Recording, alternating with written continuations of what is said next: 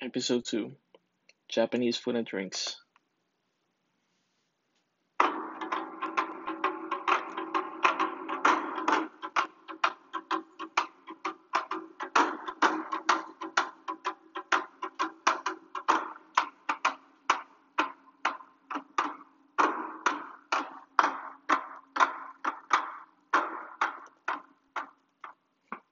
どうも arigato gozaimasu. Oh, don't worry, guys. I'm not gonna do the episode in Japanese. I'm just thanking the drummers for coming all the way from Japan to play less than 30 seconds. You know, when I first called the Japanese government last week and I told Prime Minister Abe Shinzo that I was gonna make an episode of Japanese food and drinks in my podcast, he he immediately offered to send me the Japanese presidential marching band. But I said that was too much, man. Two or three drummers were more than enough for me. He also sent me a bottle of sake, which is what I'm drinking in this episode. And if you're interested to try this one, it's called Taiku. And it has 55% alcohol. 55, bro. I'm gonna be feeling really good about myself after a couple of these, I tell you that much. Tastes really good too. Alright, so Jair, how did your love for Japanese food and drinks start, you ask? Well, that's a great question, and I have an even greater answer for that. It all started back when I was a kid, in a decade that not a lot of people have heard of, the wonderful 90s. Yes, I was an infant watching cartoons, and I was watching the greatest Japanese anime of all time. Yes, you guessed it, Dragon Ball Z. And watching Goku, aka Kakarot, eat the Japanese food with such hurry, man, it made me curious. It also looked really delicious, you know. So I would ask around and try to find out as much as possible about their food.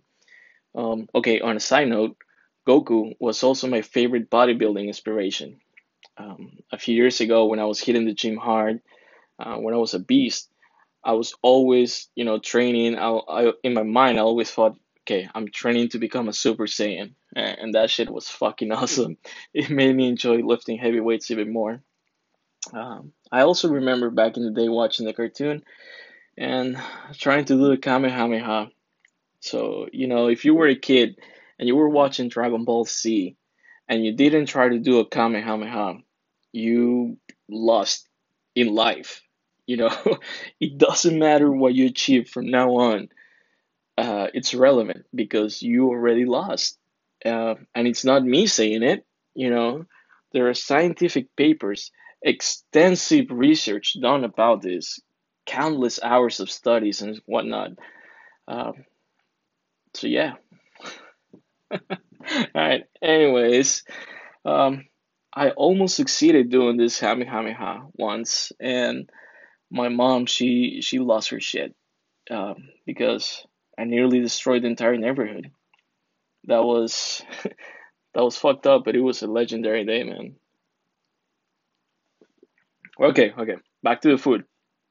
Now, people always ask me, what is my favorite Japanese dish? And I always tell them the same answer. Look, I have two favorite dishes, and I know, most people can only get to choose one, but I'm awesome, so I get to have two. Simply because I cannot put one over the other. Uh, these two are ramen and sushi. I could eat both over and over and over without getting tired of them because there are so many combinations of ramen and so many combinations of sushi that you just can't get tired of them. But Japan is famous for more than two dishes. Some of them are udon, onigiri, miso soup, tonkatsu, sashimi, soba, tokoyaki, dorayaki. But the one I want to talk to you about today is okonomiyaki. Uh, Okonomiyaki is a wheat flour based batter. It has some dashi, some shredded cabbage, soy, eggs, and then your choice of meat or fish, green onions, and some people put other vegetables in it. That's basically it though. So this dish um, is often compared to an omelette or a pancake. Um, some people even call it a Japanese pizza, which in my opinion is insane because I mean this fucking pizza has shredded cabbage. Like what? you know? So this dish is particularly popular in Hiroshima. Um, Legend says that before the bomb, okonomiyaki was considered fast food for kids. Because I don't know, because it was fast food and kids loved this shit. Um, but after the bomb, when people didn't have much food or much of anything for that matter, they started getting all these metal scraps that were in the streets, and they started making grills out of them, and they started adding ingredients to the okonomiyaki. And then, after when they started doing this, it became very popular, a very popular street food for everyone. Not only kids. Everybody was eating it now. And today, many people from all social status eat okonomiyaki on a daily basis in Hiroshima. And I shit you not, man, the best okonomiyaki in all of Hiroshima is cooked by a Guatemalan immigrant. He has a small restaurant in Hiroshima called um, Lopez Okonomiyaki, and he has received several awards and praises from the best chefs in Japan. And chefs all over the world consider him as the best okonomiyaki chef in the world.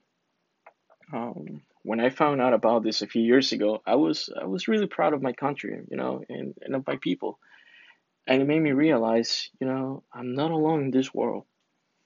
There are other awesome Guatemalans out there kicking ass, and suddenly, uh, I felt like I was an inspiration to others, and it felt good.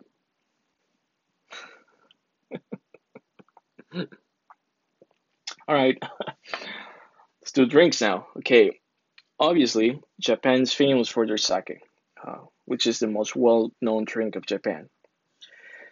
And every time I talk about sake, man, I can't help but remember the first time I went to purchase some. Uh, I was younger, but equally awesome. Me, I went to the liquor store, and right before I went in, I had a vision. Something or someone was talking directly to my soul, and somehow he knew that I was about to purchase some cheap sake because I was totally broke back then. And all these voices in my head they started saying, "You, you are the chosen one, and need to have the best sake in the world. But to get it, you must endure endless calamities, countless challenges, sadness, grief, and pain. But at the end of your journey, you will be drinking the sake of the old gods." So I said, no, thank you. I'd rather buy a bottle and start drinking right now. And that's what I did. And that's it. The story's over. That's how it ends. So, do you guys know that Japan also makes great whiskey? Hmm. I'm not saying it's as good as Irish whiskey, which is my favorite whiskey, but it's definitely a close second. You don't believe me? All right, pause this episode right now. Just pause it. I'll wait for you. And go and get some. Go to your liquor store, go wherever you get your alcohol from, and get some Japanese whiskey. And if you can, get some Hatosaki whiskey. Now, Hatosaki, man, when you drink it neat, it's it's almost like an orgasm in your mouth. That's what she said. The smell and the flavor is just right, man. She said that too. Yeah, trust me. It's really good whiskey. You're gonna love it. Now, Japan also has umeshu. Umeshu is another sake-based drink. Um, I had the pleasure to taste this once in my life, and I still remember the flavor, the beauty, the drink, the bottle, the legend. And for cold days, because Japan gets really fucking cold, snowstorms and everything during the winter months. Uh, you can enjoy a nice cup, um, or if you're like me, who my wife says that I have a drinking problem, a bottle of Atsuken, which is a Japanese rice wine. It's a hot Japanese rice wine, and it's really good, man. I only tried it once in my life, but that shit was amazing. Over here in the Western Hemisphere, we tend to think about wines with fruits, grapes and all that shit, but rice wine, it's really good. And I shit you not, I still dream about it to this day. So I consider myself a Japanese food and drink expert, a connoisseur, if you like.